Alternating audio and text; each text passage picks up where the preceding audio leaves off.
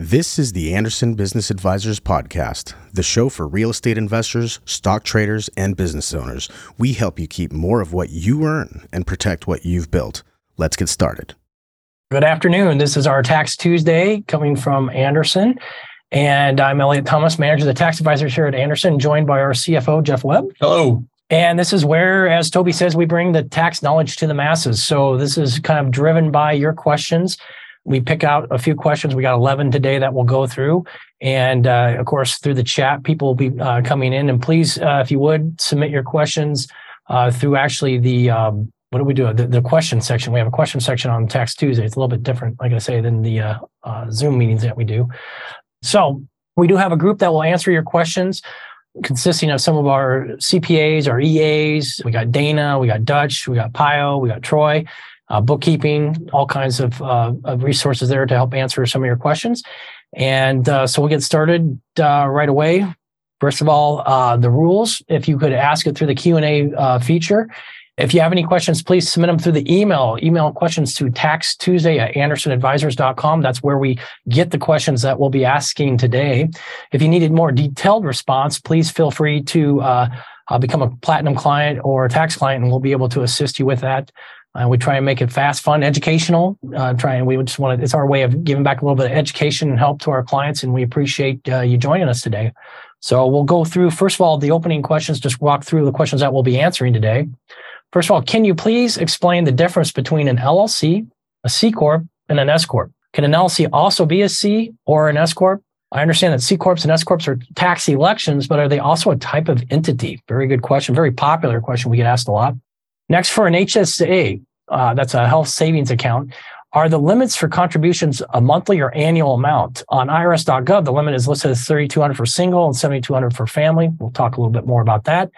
Number 3, my accountant thinks I should switch from an S Corp to a Schedule C, that's a sole proprietorship on a 1040, because my profits are below $80,000 to $90,000, and the S Corp is expensive, and I'm just one person, so I do not want to grow any bigger, and I'm happy with these sales. My question is, what is the best for me, not the company? What happens if I switch? What is better for retirement and Social Security as I am 56 years old? Next, can you convert a personal vehicle into a business vehicle if you only use it for business? What if you only own one vehicle? Can you deduct mileage, gas, or anything else? Next, can I reduce my W-2 taxes for my job by owning rental property? Kind of a broad question there. We'll certainly have a lot to say about that one. Next, it's kind of a two-part here. I have a C Corp staffing business. Since COVID, I've been using my home office. The home is in mine and my son's name. How can I account for the space using as an office for a tax deduction? And number 2, what is your advice for a small business owner on employing people who only have their ITIN number pending the Social Security number? I'm curious if we're going to come down on the same landing spot on that one. Not sure. We'll see. The anticipation builds. What are they going to say? Can you discuss the step-by-step process of completing a 1031 exchange? Next, I have a question regarding investing with my HSA. Does an HSA function like a Roth IRA in terms of paying UBITs, unrelated business income tax? In other words, if I invest my HSA in crowdfunding or syndication, for example, will I have to pay a UBIT? Next, can I write off a loss selling my Bitcoin with a $10,000 loss? I bought it at 26 and buy it right back at 16. Getting into the wash sell rules there.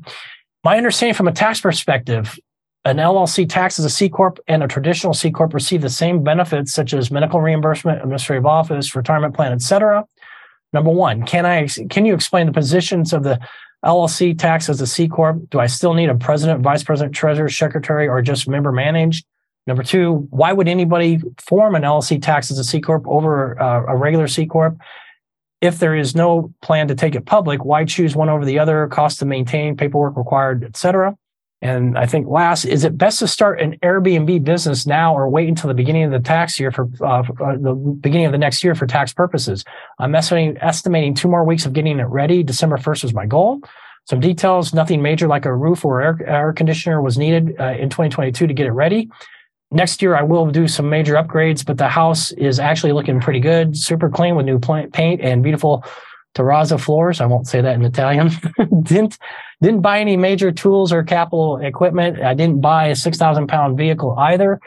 No income this year expected except for Social Security retirement, going to refinance in 2023. What do you think the best options are? Quite a bit there.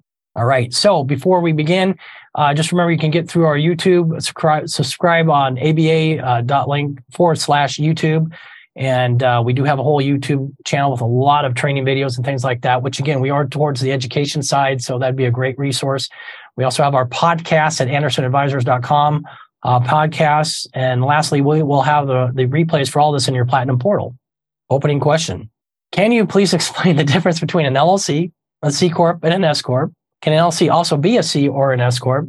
I understand that C Corps and S Corps are tax elections, but are they also a type of entity? What say you, Jeff? Welcome to Tax Turkey Tuesday. I've been waiting all day to say that. Right, there you go.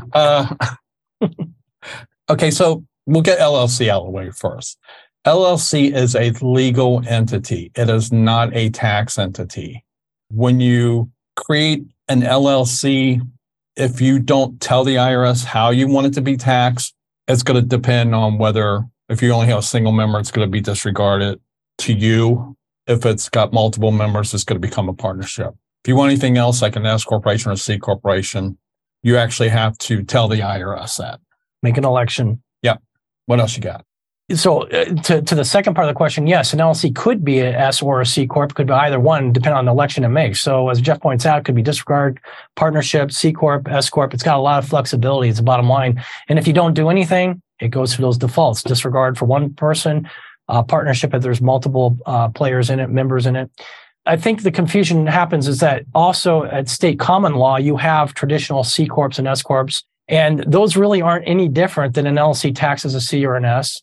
They both have the same tax treatment. The only distinction between them is a C corporation, a true C corporation, which would be a common law corporation. That's something that's not an LLC taxes a C, is it has stock, and we can use something called 1244 stock loss. And we're going to talk about that later. Yep. Could come up later. Yeah. There is another question on this. Yep. So we'll get into more depth about that, but really there isn't a difference from a tax standpoint between the LLC taxes a C and a C Corp. So you say there's no difference for tax. What about legally? Legally, what we're going to get into, and this is one of our future questions that we have here today, it's considered a little bit easier to run with the LLC because it doesn't have necessarily the requirements. Most states don't have as overbearing requirements for meetings and things like that. It's supposed to be a lot easier to run. We're going to learn that that's not necessarily a good thing when we look at another question, but it is considered a little bit more simplistic with the LLC. And again, it is a state creation. So every state actually has different rules for how they treat their LLC, but most of them are in conformity with each other. So let's say I form a corporation in one state and then move to another state. How easy is it to convert it to that other state if it's an LLC versus a corporation? Well, conceptually, it's not all that difficult. You just go through the state. Each state will have its own rules on how they do that conversion from an LLC to a proper C Corp. And not every state necessarily offers that. So you do have to look at the state. There is a great deal of flexibility as far as moving entities across the various states in our country. But every now and then, you just really have to know the state you're leaving from and the one you're going into, what the rules are on that. Generally, it's the state you're going into that's going to control that situation. As you can imagine, if you look at some of them, California can be a little challenging if you try and leave, whereas they typically will allow anybody to come in. Everybody can go into the black hole, but it's not can get out. And just speaking of moving, it's usually not necessary. If I'm incorporated in, say, Kentucky, and I move to Nevada, there's not necessarily reason to move where I'm incorporated. Take, for example, national banks in this country. 99.9% of them are incorporated in Delaware. Yeah. Even though U.S. banks headquartered in Minnesota, I believe. Yeah, Minneapolis. Bank of America's headquartered in California and so forth. But they're all incorporated in Delaware because Delaware favors banks as far as the laws go. Yeah, a lot of your bigger, especially if you have trading stock, you're going to see your Delaware entities. But as Jeff said, you can be set up in one state and actually live in another. We might have to foreign file if you are receiving a W-2 income because you become an employee in that other state. But there's things that can be done. Certainly, maybe it is easier to move it. Maybe you don't want to move it. You might go back and forth between the two states. I've had jobs where I went between Nevada and Arizona back and forth, et cetera. So sometimes that happens, and maybe you want your entity in both states and your employee considered an employee in both. So yeah, there's some flexibility out there. But if you ever got into the situation, really wanted to know what's going on, of course, a lot of this depends on what actually is going on in your world of investment. If we would choose one option over the other, but for all intents and purposes, you can feel pretty much secure that an LLC taxed as a C or an S is primarily the same as a regular S Corp or C Corp. For an HSA, are the limits for contributions a monthly or annual amount? On irs.gov, the limit is listed as $3,200 for single and $7,200 for family. Now, I didn't get a chance to really check those numbers. I'm not sure those are actually up to date. No, I think I want to say it's $3,350 and $7,700 for 2022.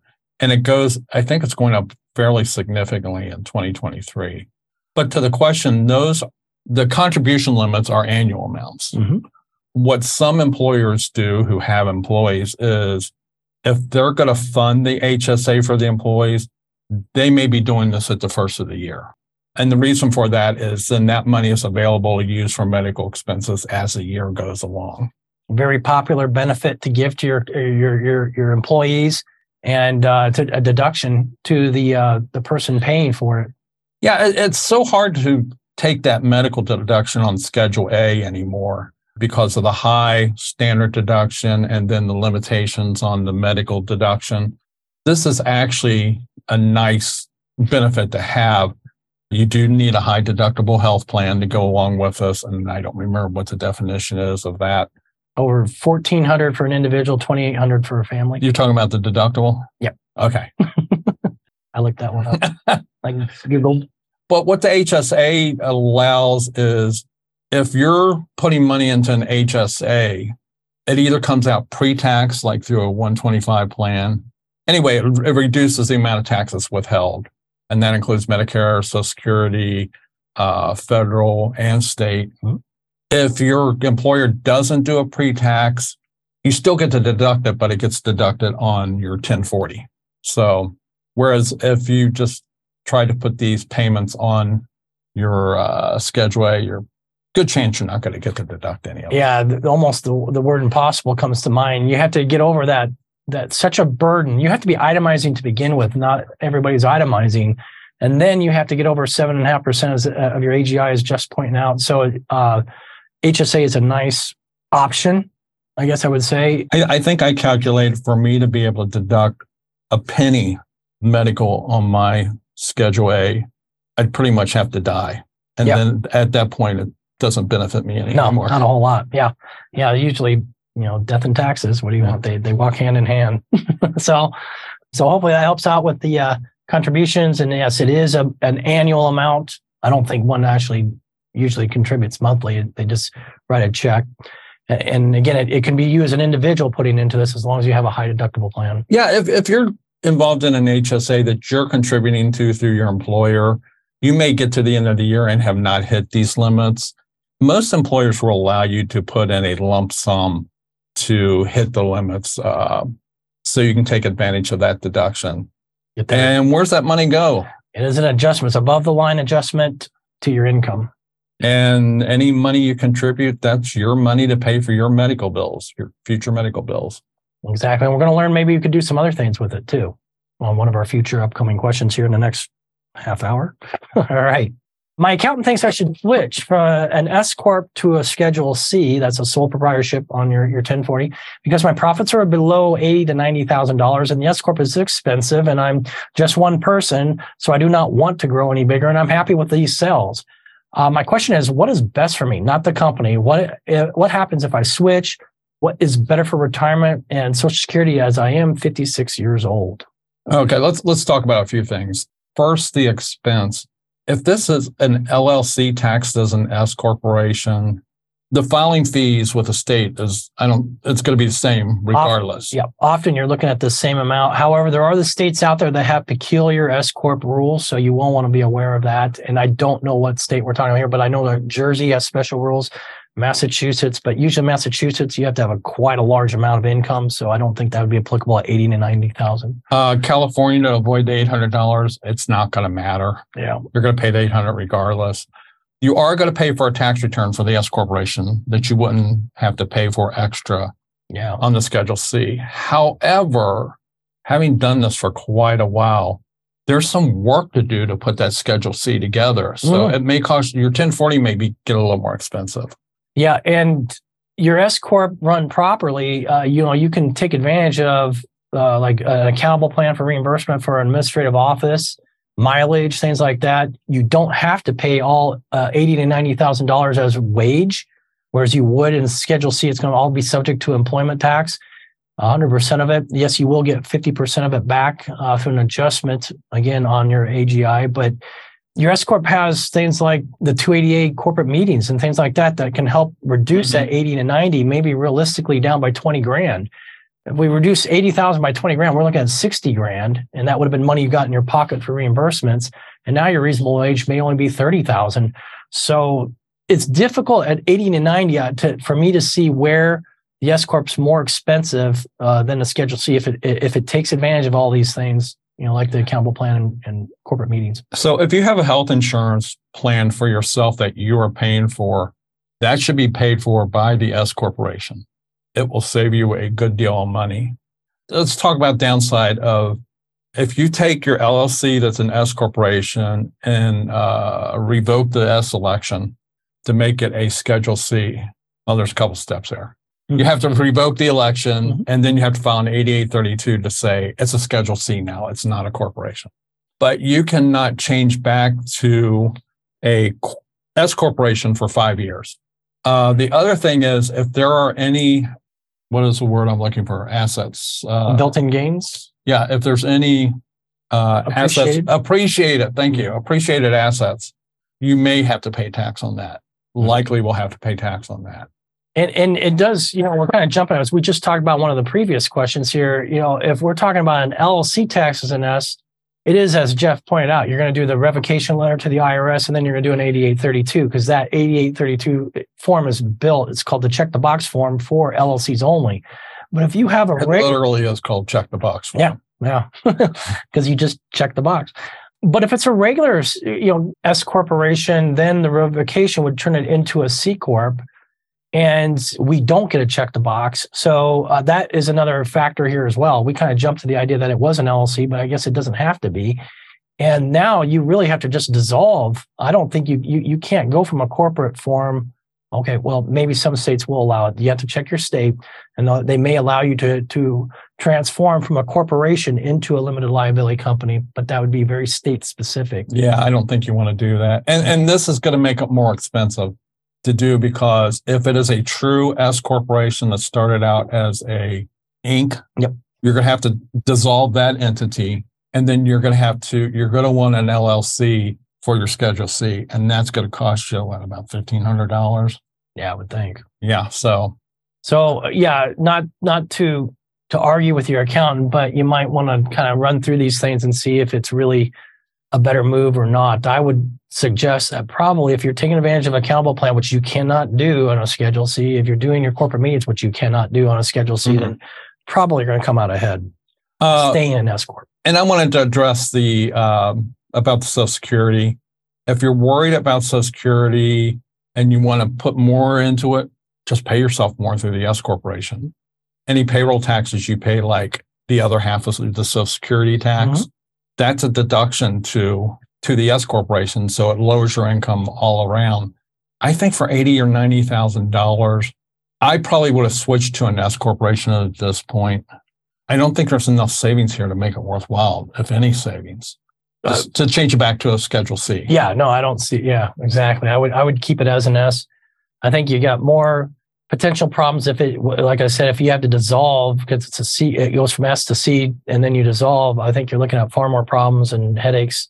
So I would probably just keep it. And you don't want to create a new LLC because you may have accounts and stuff tied to the old LLC. It may be merchant accounts. It may be bank accounts. Big headache. Huge headache. Yeah. When you get payments sent electronically to you to an account that doesn't exist anymore. So, All right. Can you convert a personal vehicle into a business vehicle if you use it only for business? What if you own only one vehicle? Can you deduct mileage and gas or anything else? So, personal vehicle into business. You can do that, but you have to actually contribute the vehicle to the business. It's got to be titled in the name of the business. And what if you only have one vehicle? Does that cause us any concerns? That causes a ton of concerns. Well, do tell, Jeff. Because what we don't want is a lot, if any, personal use of this vehicle. And why not? Well, for one thing, it lowers the amount of your deductions. You can't take any accelerated depreciation. You can't take bonus depreciation. So the solution to this is track your mileage and deduct mileage. Yeah, and if you did title this all the way over into your business and you only have the one vehicle and you do use it for personal use, that's taxable wages to you. So you got to watch out for that. Mm-hmm. And it does depend on the type of business you have. All these questions depend on what kind of business entity you're using. So if it is an S Corp or a C Corp, or as we're learning, an LLC taxes an SRC, you'd have an accountable plan reimbursement, and you could be reimbursed for mileage and things like that without titling it in the name of the business, because you keep it in your personal name. You just get reimbursement. That's cash coming to you tax-free out of the S or C Corp, and they get a deduction for it. That's probably as good as it gets. Your business gets a deduction, you get free cash in your pocket. And that's all because you kept it in your personal name. If you are one who drives a lot, the more you drive, the more mileage, the better this comes out. Because we have, what is our rate? 67 cents a mile or 67.5 for end of 2022, I believe, for reimbursement. Yeah, it's up like 4 cents, I think. Yeah. It's quite a bit. It's up there. So the point being, if you had 10,000 miles, that's $6,700 of cash in your pocket for reimbursement and a deduction at the same time to your business, if you keep it in your personal name, if it's a corporation and you use the accountable plan. So, and Toby often talks about the expenses of a car in a business are higher than in your name. mm-hmm. You're going to need commercial insurance because they're not going to insure in your name if you don't own the car. Yep. Commercial insurance is more expensive. Also, I kind of feel like if you're in a bad accident where you're at fault, if it was in your name, you might be liable. But now by having it in the LLC or the business's name, you pulled both of you into the same. Yeah, and all your assets in your business. And that may sound counterintuitive because we like to use the business for asset protection. Mm-hmm. But if you had a lot of assets in that business, they'd be exposed. Whereas typically, your personal insurance handles it if you're just driving personally. So, and I tell often, my colleagues here at Anderson and clients who ask this type of question, just getting back to the expenses. That commercial insurance, I've had one client come back to me after we talked about this, and the commercial quotes were 400% more. Or excuse me, wow. 4 times as much. That would be 400. Math is hard. Yeah, we're getting ready for it. I'm already checked out for Thanksgiving. So yeah, I mean, it really is it's something that you have to take into account. And, now with all the other types of vehicles coming online, who knows what the insurance commercial rates are going to be for that. So I don't typically recommend it, putting it into business, but could you? Yes. If you only have one vehicle, you're going to be that's a really tough situation because we know you're using it for personal use. The IRS knows you're using it for personal use. It becomes an audit risk if you put 100%, even if you didn't use it personally, you're going to have to convince the IRS that you're not. And so I think that becomes kind of a something that would get their attention on a return, seeing 100% business use when they know you're marking that you don't have another car. So I do want to say that I said math is hard, and I want to attribute that to Ian, who says that frequently. So Ian, can you put 2 and 2 together? He does a fantastic job. And he has joined the group in Dutch to answer questions as well here, it looks like. So we got Christos. So yeah, they're up to, I guess I don't see the number of questions answered yet here on ours. But anyway, they're busy typing away. I'm doing that often myself on the other side. So, yes, Ian, what did I do? I heard my name. Ian's calling you out. I mentioned how math is hard and just wanted to give you credit for that one. 56 answers so far. So they're running through it. There we go. All right. Ian and his math abilities. All right. Can I reduce my W-2 taxes from my job by owning a rental property? Well, that's a loaded question. What say you, Jeff? It depends. That's a real depends. First of all, I think we want to ask, what do we mean by rental? Are we really talking rental or are we talking short-term rental? That might be part of the discussion, you think? Well, let's talk long-term rental first. Yep. Yeah, let's talk short-term rental first. Okay. It's a shorter answer. So if you're materially participating in your short-term rental, it's not really a rental, it's a trader business. And yes, that losses from that could reduce your W-2 income. If you're materially participating, meaning you're doing everything or most everything. Long-term rentals, we have a couple rules in play, and it's called Section 469 Passive Activity Loss Rules. Long-term rentals are a passive activity. Normally, you cannot deduct passive losses against active income. There is an exception. Tell us about the exception. There's one exception depending on your adjusted gross income. And people ask me often what AGI is. It's kind of a culmination of all your income with a few adjustments. Like we talked about earlier, the HSA contributions, maybe you put into a retirement plan, like a traditional IRA that would give you a deduction. Those are all called adjustments.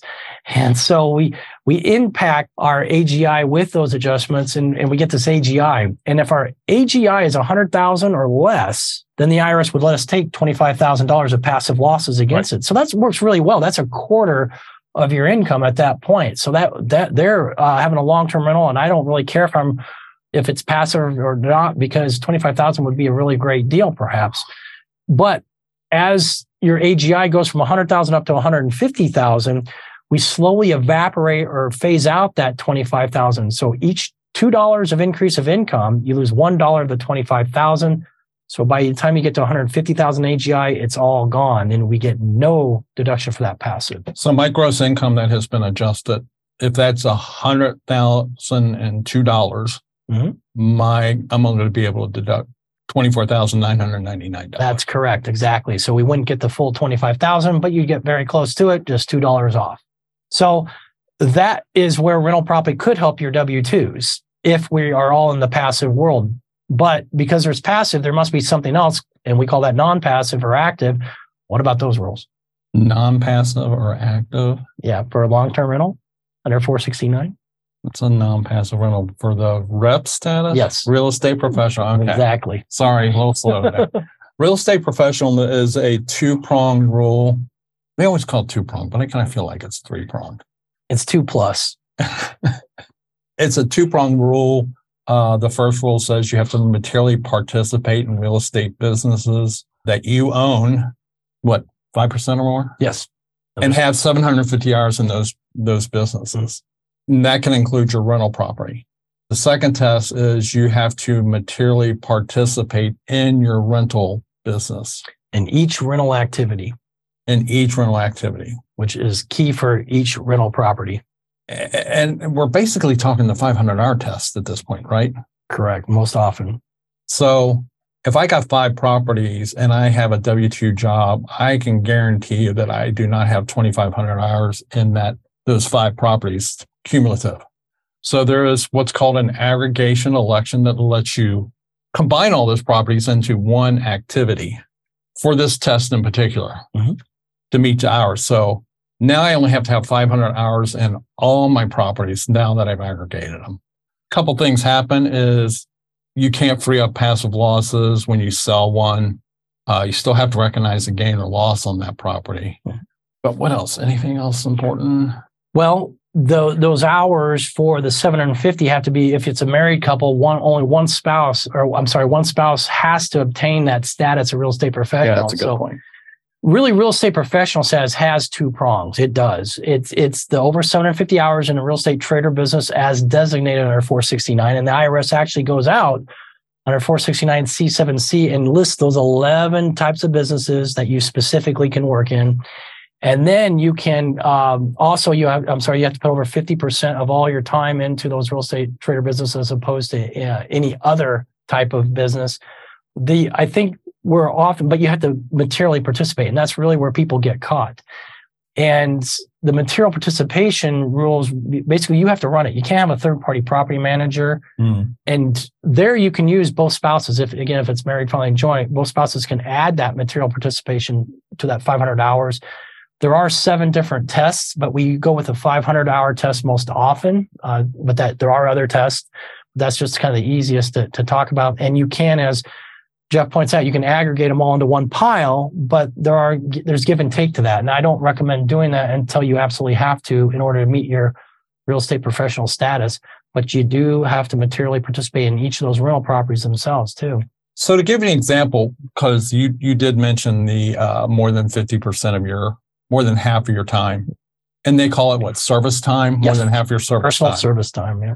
So like in this case, if you're working full time, let's say 2,000 hours, I know full time is 2080, but 2,000 hours, that means you have to have 2,001 hours in real estate activities. Yep. So the only time this isn't really a problem is if you have that W-2 job in a business that you own and you're earning that many hours. So and it's in then this is kind of moot because exactly. And it's in a real estate trader business. So one of those 11 that they list out there. Other than that, if you have a regular W-2 job, it's very difficult to meet that status. And the IRS and the tax courts are going to be skeptical. You're going to have an uphill battle. And it's one of those unfortunate parts of that. As I tell people on the code, you can check all the boxes. It doesn't mean you're going to get it. Right. You have to really be able to prove you're putting more time than anybody else and prove what their hours were. I've read cases. There's a very prominent case out there in regards to this where the individual had, I think it was a condo in a big building. He couldn't prove that he put more time into that because he didn't know how much time the custodians within that building had spent on it. And because he couldn't say how much time they put on, the courts felt, well, it's reasonable that they put more time in. Therefore, the status was disallowed. And so you really have to track not only your time, but everybody else's who touches the property. There's several areas. This is one. Trader status is one. There's a couple others where the courts are landing all over the place. Yeah. And sometimes it just matters who you get as a judge if you have to go to tax court. It always matters who you get as a judge and what kind of day they're having, and your attorney, and what kind of day they're having. And if you decide to defend yourself. No, yeah, don't ever do that. No. It's what we call minced meat right there. All right. So back to the original question. Can I reduce my W-2 taxes by owning a rental property? It's plausible, but you're going to have to be within these parameters, short-term rental or long-term rental, and meet the criteria for it. Mm-hmm. All right. Next. Number 1, I have a C Corp staffing business. Since COVID, I've been using my home office. My home is mine and my son mine and my son's name. How can I account for the space using an office for a tax deduction or reduction? Any thoughts on that? I have an issue where this house property is jointly owned. Okay. So, I mean, what do you think? Does he only own half this property? Kind of depends on where it's at, or? Well, I guess because it's not a married couple, so it wouldn't be community property rules wouldn't come and apply, I wouldn't think. No, so if he owned this house in its entirety or with his spouse, easy argument of reimbursing you for the administrative office, assuming it's being used exclusively for the corporation. But I'm not so sure about with his son owning. Yeah, joint ownership, it creates kind of a potential hiccup here because he owns half of that room where the office is as well. Mm-hmm. You can, like I said in the earlier question, you can check the boxes of using that room solely for your C Corp and exclusively and on a regular basis. But again, it's not all your home. So I love my kids, but I ain't putting their name on my house. Yeah. Yeah. So I don't know. I haven't seen where the IRS has actually made it. I'm sure in the number of cases that have come up where they've actually made a decision about that, but I honestly don't know off the top of my head.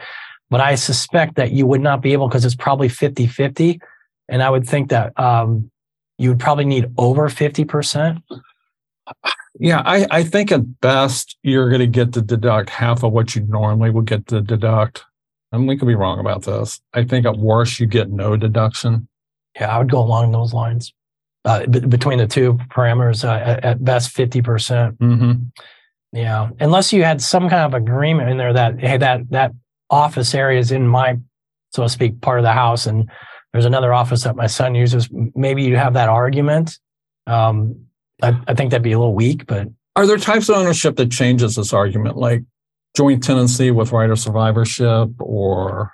I don't see it being applicable until that right of survivorship takes over, because you're still 50-50 in a sense. Yeah.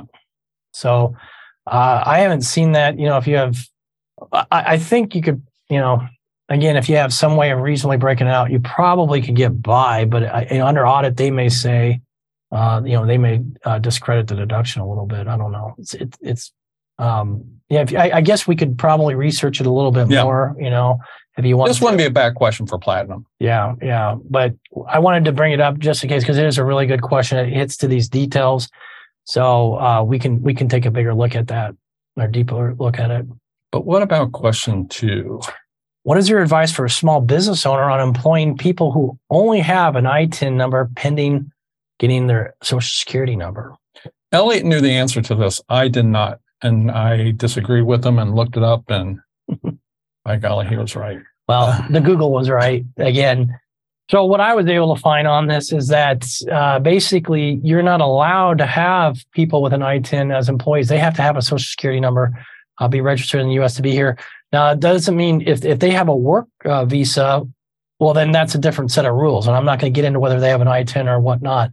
Work visa allows them to work. Well, but flat out from what I was reading is you can't hire people with ITINs. They are not eligible to work in the United States. Once they are eligible to work in the United States, they have to apply for a Social Security number. There we go. So I would think that may also apply to the work visas. Okay. And that might be part of the application for that work visa, that they meet this criteria, perhaps. Not really familiar. We don't do a lot of immigration, so I don't know the ins and outs of that. But I do know, like Jeff said, that, from what we've seen, that you're not allowed to have an employee without a Social Security number.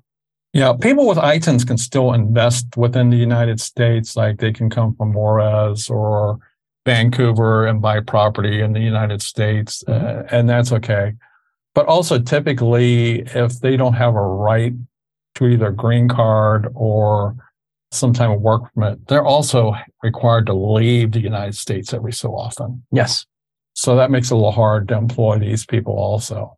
In the end, I would recommend talking to your immigration attorney that's working with these individuals, or your own representative. Immigration attorney will probably have a far better idea exactly the boundaries.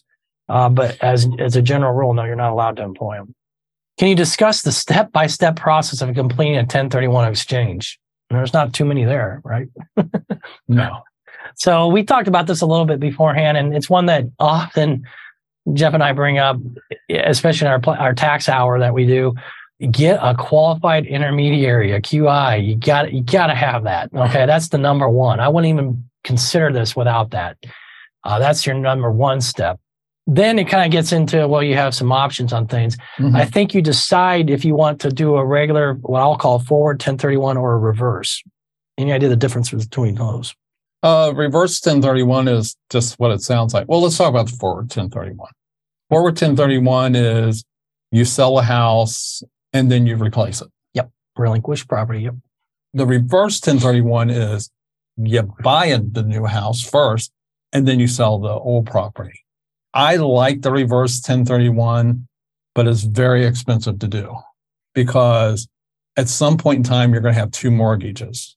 Now, when the market was really hot, when it was a buyer's market, the reverse mortgage or the reverse 1031 actually made more sense. It's about all you could do. Yeah, because what the problem people were having was I sell my house. I go out and look for a house, and you can identify up to 5 houses for your 1031 exchange. And bam, bam, bam, all 5 of them are sold out from under me. Yeah, it was a real challenge we'd hear this over and over, like 2 years ago, 12 months ago even. So since the buyer's market has cooled off quite a bit, still an expensive market, but we're not dealing with some of the craziness we were before. The forward 1031 kind of makes more sense because keep in mind, you cannot touch the cash. That's why you need the qualified intermediary and make sure it's somebody who knows what they're talking about. Ask them lots of questions. Exactly. Because they're going to be the person that keeps you out of trouble. Yep. I sell my house to Elliot. Elliott pays the intermediary. All the money goes to them. When I go to buy my next house, the replacement property, the intermediary pays for it with the money that I had. You also need to cover any loans, correct? Mm-hmm. So if I had an old loan on my old property, I need to have a new loan or loan on my new property. Yep. Or at least have put enough additional cash in to make up for that difference. Correct. Exactly right. So again, just kind of starting, first get that qualified intermediary. Number two, determine if you want to do I guess we'll call it a forward 1031, a regular 1031, or do you want to do a reverse? Make sure you don't touch the money. And then, you have 45 days. It's the first step of determining what you want for that relinquished property or what property you're going to sell in the case of a reverse. And then we have to have it all done in a total time frame of 180 days. That starts from the beginning of where we started the process. Yep. So day one, we start the process. We sold or we bought a house. 45 days to get the replacement or which one we're going to sell, and then 180 total from that first day to get this all wrapped up. Right. So you want to make sure it's moving along. That's another thing that your qualified intermediary can assist with, keeping the process moving along, and help with any challenges that are coming up, but don't touch that cash. So then we get to our 180, we closed out, then you'll get the property, but the same title rule becomes a real important issue here. However you sold it, if you sold it in your ABC LLC, you have to pick up that property in the same title, ABC LLC, and you can't change tax statuses. So if it was disregarded, keep it disregarded. If it was a partnership, keep it a partnership, so on and so forth. And the general rule of thumb, we talk about Section 121. Well, what Section 121 used to be like in the 90s and earlier was the old rule that if I sell my primary residence, I don't have to pay taxes as long as I buy something more expensive. Exactly. Kind of the same rule for the 1031. You need to put into your new property as much as you sold the old property for. Yeah, as much or more. So you really want to buy a more expensive property. Let's say the sales price for what you relinquished was $500. Pick up one for $550. And if you had debt of $200,000 that's going to be released from the sale, well, then you want to pick up debt of more on that new property of say $250. You meet those criteria, you're going to get your 100% deferral on it. And you can buy multiple properties. I wouldn't go crazy about how many I get, but I've seen clients do 5, 6, 7 properties to replace one. Yep. There are some limits as far as pricing and all that and ratios, but yes, you can do that. So let's talk about boot. Yes. I sold my house, bought a new house, but I got $10,000 cash back. My total gain that I'm deferring is about $100,000. It's not now. but I got, what happens with that $10,000? That boot that he's talking about, that cash, that is the amount you're going to get taxed on. You can't defer that amount. And so that's why it's critical that you're buying a more expensive house. You're picking up more debt than you unloaded. That's what keeps you from getting boot. And of course, cash that's put in by the other party, et cetera. Because if boot equals the amount, typically that's the amount of your gain that's going to be taxable. Right. Then subject to depreciation recapture. And we got that. Why? Because if we started this whole process, this building that you're getting rid of or going to pick up, they all have to be using a trade or business. So we're not talking about your personal residence. Anything else we'd add to that process? Nope. All right. I have a question regarding investing with my HSA.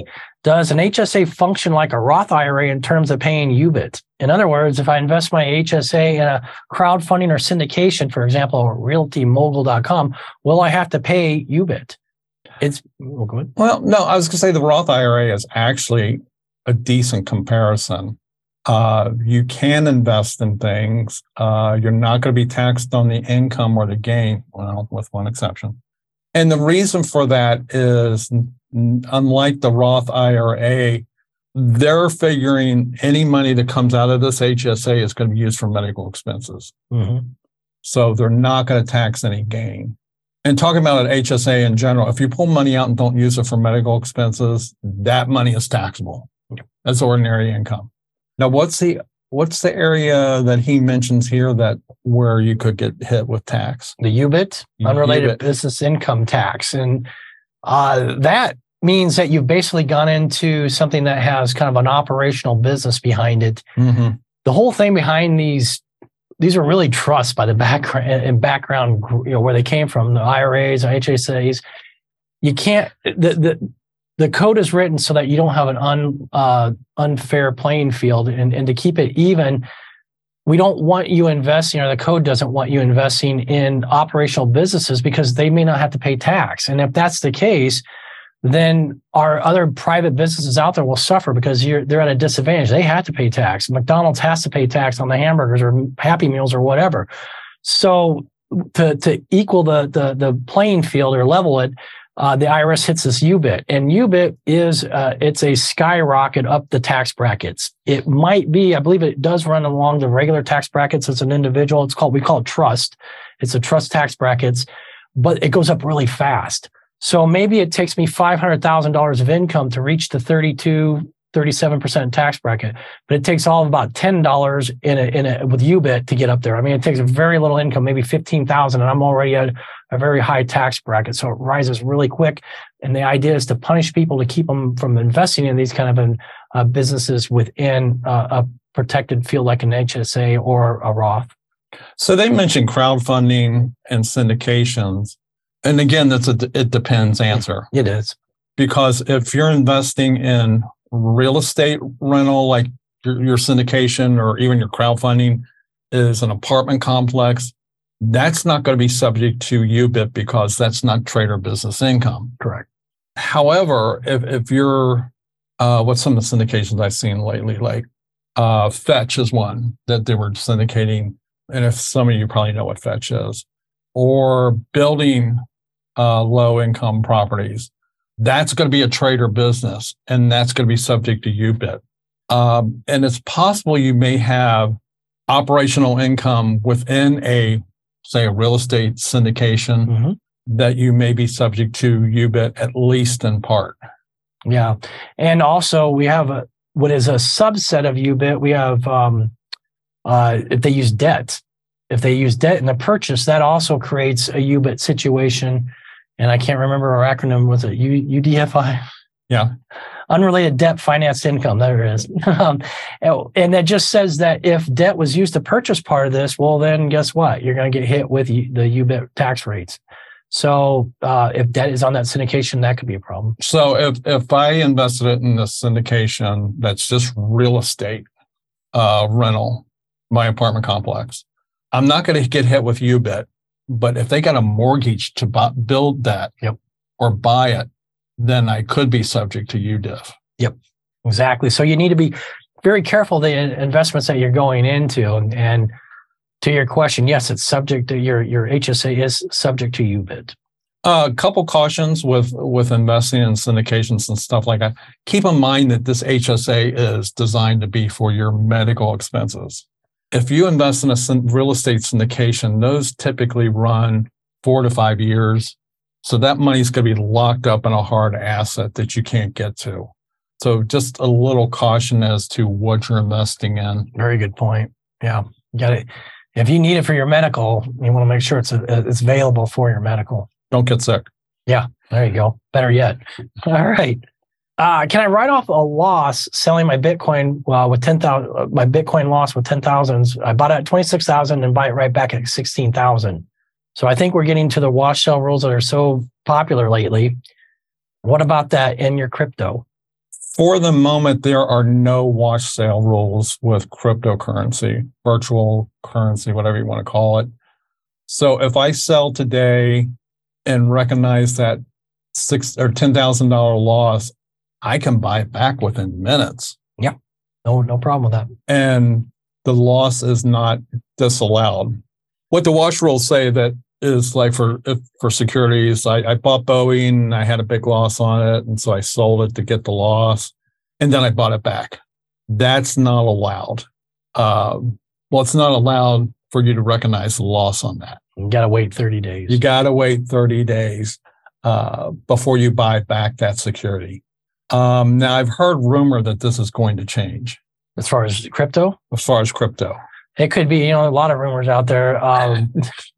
Especially with crypto. Yeah, exactly. I mean, it was in the 15s just the other day when I was looking. Now, I saw it was still hovering around 16. No. But it did take a pretty big hit because it was over 22 weeks ago. Yeah, it's struggling. And with this new fiasco, they're wondering about some of the other related, it's kind of a dominoes effect. And are we waiting to see the next disaster in the crypto area? But good news, the former chairman or CEO of Enron is going to fix FTX. There we go. No, actually, he was the CEO during Enron's bankruptcy. And trying to got it out of it. Yeah. But it looked like a number of the assets were used for properties in the Bahamas. So that's, there you go. You got hard assets there, real estate. That's good. But yes, you can go ahead and take this loss, buy right back. At least currently, don't have to worry about the watch sale rules. All right. My understanding from a tax perspective is an LLC taxed as a C Corp and a traditional C Corp receive the same benefits such as medical reimbursement, administrative office, retirement plans, etc. Number one, can you explain the positions in the LLC taxed as a C Corp? Do I still need a president, vice president, treasurer, secretary, or just member managed? Let's just start there, huh? So those positions are usually required by state law. Has nothing to do with how they're taxed. It has to do with how they're formed. An LLC is typically going to say you have to have members and managers or member managers. Mm-hmm. The corporation, I know in my corporation, some of these states require, like you said, a president, vice president, treasurer, secretary, and you see the same person listed on every single line. Mm-hmm. So yeah, that's going to be determined at the state level. You can have a president in all these positions with an LLC Corp, but you're not required to do that in any place that I'm aware of. Exactly. That kind of gets back to our previous question, talking about, complexity or whatnot. Usually LLC is considered a little bit more flexible, but you could set up a regular traditional board and have these traditional officer positions, but you're not required to. You could just say it's a manager. Mm-hmm. That's your officer and act accordingly. All right. Why would anyone form an LLC taxed as a C Corp over a regular C Corp, we'll call it, if there's no plan to take it public, or why choose one over the other, cost of maintaining paperwork, et cetera? Go ahead. As we mentioned earlier, we alluded to, if you have what I'll call the true C Corp, the regular C Corp, it does have stock. And it can take advantage of a 1244 stock loss, which basically says if you're single or married filing joint, it's 50 or 100,000.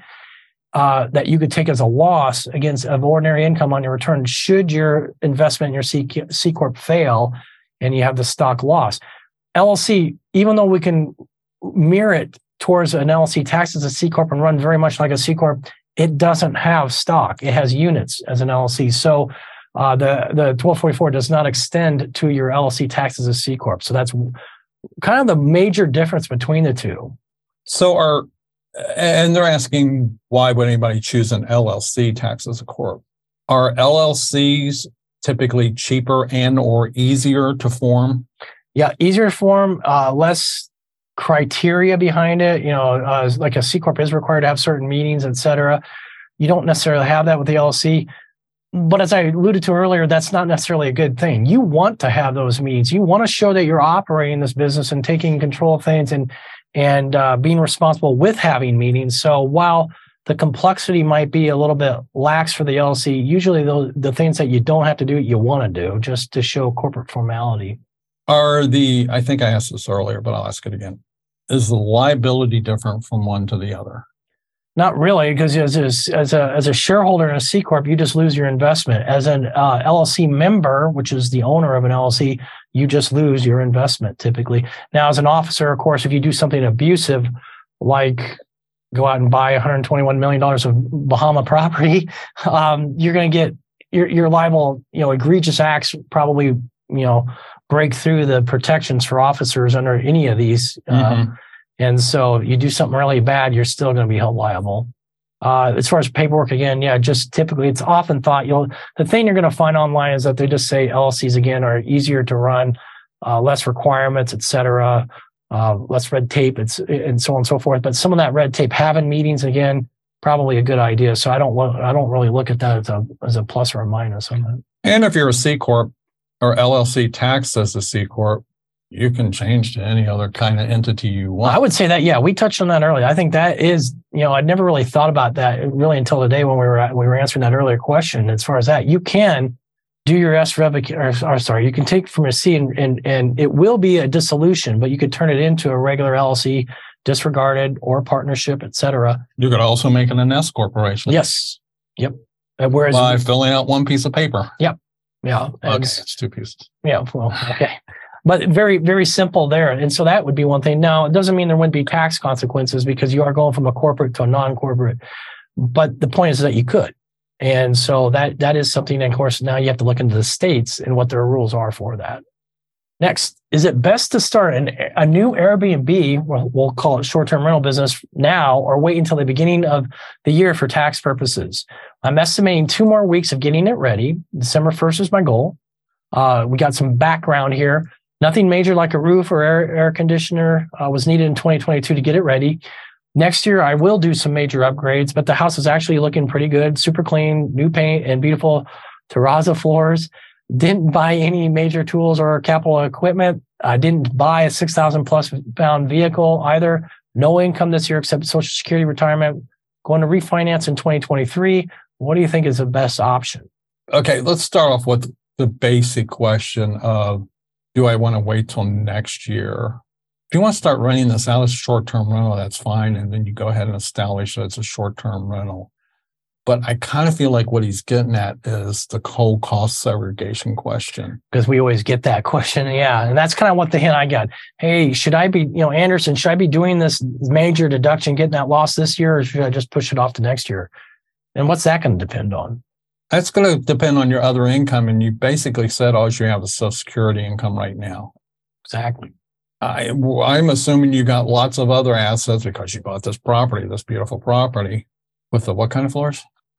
Terrazzo. Oh. So you don't need to do cost segregation. It's not going to help you unless you're renting this property out for a lot of money. Like it's a beachfront property and a prime area or something like that, and you're getting $10,000 a week for it. But otherwise, I don't do cost segregation on it this year, and maybe not next year, depending on what my income looks like for next year. And that decision for 2023 doesn't have to be made until 2024. Yep. So we got some time on that. It's all going to come down to, I think, the major factor here is what is your level of income in totality. And you mentioned it's just the Social Security. So I don't know that, doing a cost seg and taking bonus depreciation, we're looking at a really big deduction for maybe not all that much income, compared to, 300, 400,000 or something like that. So that would be my biggest decision maker, how much income we have coming in. And if there's not that much, I wouldn't go through the added cost of a cost seg or bonus depreciation. Maybe depending on the numbers. Again, like Jeff brings up a good point. Well, if this Airbnb makes a ton of money and it makes more than even your retirement that you're getting, which is plausible, well, then maybe we do. But it gets down to Toby's golden rule: calculate. And so if we have an idea, I would find it hard to believe, though, in 2 weeks of December or whatever it is, 3 weeks of renting in December, you're going to get all that much income. Yeah, I agree. But if this property is making a lot of money, the other problem that presents is it's going to make your Social Security taxable. More of it taxable, higher percentage. Yeah. Up to possibly 85% of your Social Security. So at that point, I think it becomes a different beast. The other thing I might consider doing, if this is me, is just holding back on that cost segregation if there's any possibility of me getting a windfall in something else. Yeah. And in a future year, hold off on that. Don't blow it now. And when we only have 2 weeks, I would wait to 2023 more than likely. That's probably your conventional wisdom there. Wait till 2023. But again, we don't have all the, you've given us a good deal of income or information here, but we don't know exactly how much income you have coming in, what to expect from the Airbnb. But I would say probably you're looking at, I would conserve it or save that cost seg for potentially 2023. Yeah, I think both Elliot and my guts say you don't use it in 2022. Yep. Very good. All right. And that's it for our questions. Again, please submit more questions. That's what we choose the pool of questions for. And you can do that through Tax Tuesday at AndersonAdvisors.com or visit us at AndersonAdvisors.com. Other ways to reach out to us, the YouTube, subscribe on our YouTube at aba.link YouTube. our podcast, AndersonAdvisors.com podcast, and our replays on the Platinum Portal. I just want to thank our supporting staff behind the scenes, doing all the questions. We got, who we got out there? We got Christos, Dana, Dutch, Ian, Kira, Pio, Troy, of course, the regular staff running the show, Ander, Jennifer, Matthew, and I think that's it for our team here today. So thank you all for joining us. We appreciate it. Have a wonderful Thanksgiving. We went over an hour. Toby's going to be so disappointed in us. Yeah. We were a little bit short last time, so I added another question this time. That was my fault. Have a wonderful and safe Thanksgiving, and just make sure you have something to be thankful about. Yeah. And be safe. Again, thank you, and join us again in 2 weeks. I think we have Toby back. Yes. Toby should be back. Thank goodness. Everyone have a good day. Thanks, Elliot. Thank you. Thank you for listening to today's podcast. Show notes for links to everything mentioned in this episode can be found on our website at AndersonAdvisors.com/podcast. Be sure you subscribe to our podcast. And if you are already a subscriber, please provide us a review of what you thought of this episode.